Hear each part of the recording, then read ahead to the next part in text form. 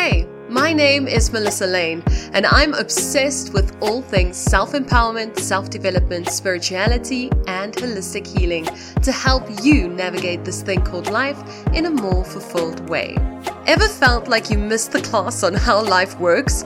So did I. I'm just a regular girl who grew up not understanding how to create success, where to find fulfillment, or how to live a life that I actually enjoyed. So I went on a journey of self-discovery, and it led me to the realization that everything about living a fulfilling life can be learned. And so the Lifecraft podcast was born. Here, you'll learn how to stop letting life just happen to you and how to begin crafting a life you can actually get excited about. No topic is off limits here, from the scientific to the mystical and everything in between. Difficulties, failures, growth, victories, and more are all real life happenings that myself and our guests will discuss. Think of this as your library to life, where you can tune in whenever you feel like you have no idea what you're doing. Get ready to be challenged and encouraged to craft a life you're actually excited to wake up to. This is the Lifecraft Podcast.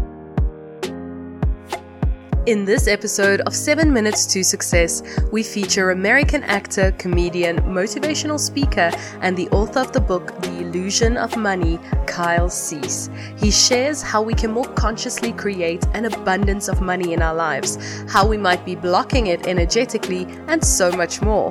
Be sure to subscribe to the podcast and share this episode with someone who is looking for a more conscious way to create money. Enjoy. Do you understand how much more valuable you are than money?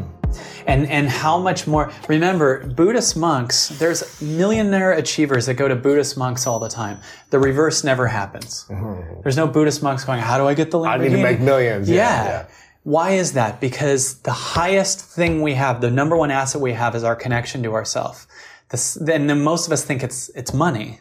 So we make that the highest vibration, but it's not. It's inner peace. It's inner peace. It's this moment, and you have that available. And the best things in life are free is a very cliche sentence, but it's true. And that's true, but also we only pay attention to what we invest in financially. So we overlook meditating here, but if we could pay to meditate, we'd all of a sudden do it.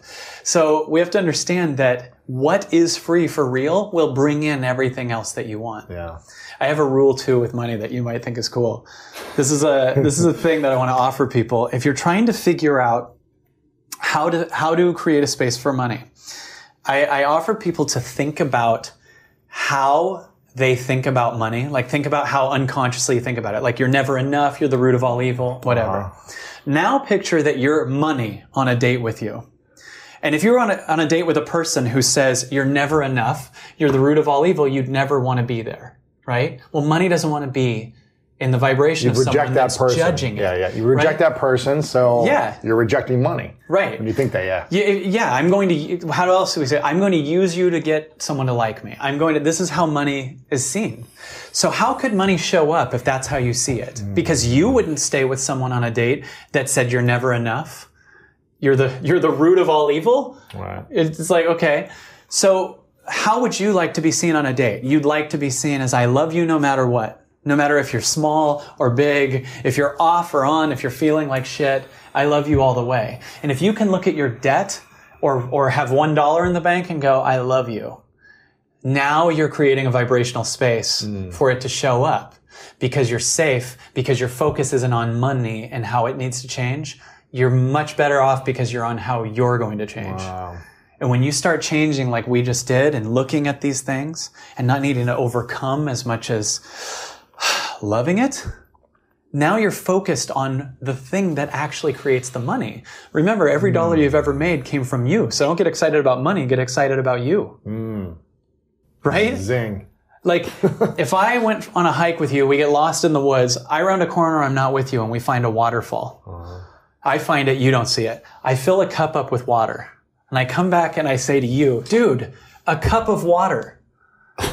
What am I not showing you? Yeah. I'm showing you the small thing. Yeah, not the waterfall. Not where it came from. The source. The source of the water is the much more important thing. So none of us look at the source of where our money came from. We look at the money. So you're sitting here dwelling, not you, but the people that we're dwelling on the cup of water. Yeah. Not us being the source of creating more. Every dollar you've ever made came from you. Get excited about you. Start the focus on what you are, not what money will give you. And your energy is going to attract or repel more wealth. A lot of, yes. A mentor of mine said, I was at a salsa club learning how to salsa dance, terrified out of my mind, and I saw a guy who was amazing, who was a public speaker. He actually got me into public speaking. And he said, the world makes room for passionate people. I think money is attracted to passionate people as well, because people are passionate about life. They bring an energy, they bring a richness, a fullness, a richness, and they attract riches. Yeah. Whether it be through the community or the art they're creating or the business they're creating. Yes. And you're going to start to attract. Especially in this time, because I know there's people watching this go, well, what do you say about all the greedy billionaires and blah, blah, blah? And what I say is that's the old consciousness. Yeah. That there, in fact, we see through it and it's starting to crumble.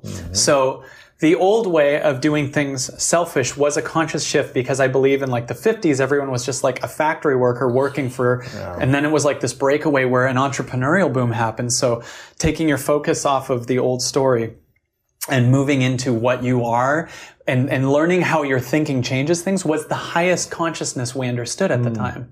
So at that time, that created this old consciousness of your focus, changes it. So you think positive, whatever. And that created it. And then we keep going and take a good thing too far. And then all of a sudden it's this billionaire thing. You can feel the most controlling mindsets crumbling. You can feel the suicides from the people that have made lots of money but see that it's not the answer. You can feel the people that are controlling other people. All the control, as the control fell in you during this interview, as you said goodbye to the old story and kind of loved it, all control in the world is starting to fall. And the old structures aren't working. And what will work in the new century and the new future is the birth of this consciousness. This consciousness, following your heart. You will not be able to make money just from massive achievement. It won't work. I'm telling you, it's going to be we see through it. The consciousness sees through it. It's too small. When there's going to be a major influx of Martin Luther King's, Mr. Rogers, Oprah's, Wayne Dyer's, it's coming. Yeah. Because we're so repressed that our hearts are going to springboard like the Renaissance, and there's going to be, you know what I'm saying? That's true. Thank you for tuning into this episode. Remember, this is only a segment of the whole presentation. Please follow the link in the description below to listen to it in full. If you loved this episode, please leave a positive review for us and let us know on social media at The Lifecraft what inspired you. We will connect again in the next episode, and until then, keep creating a life you are excited to wake up to.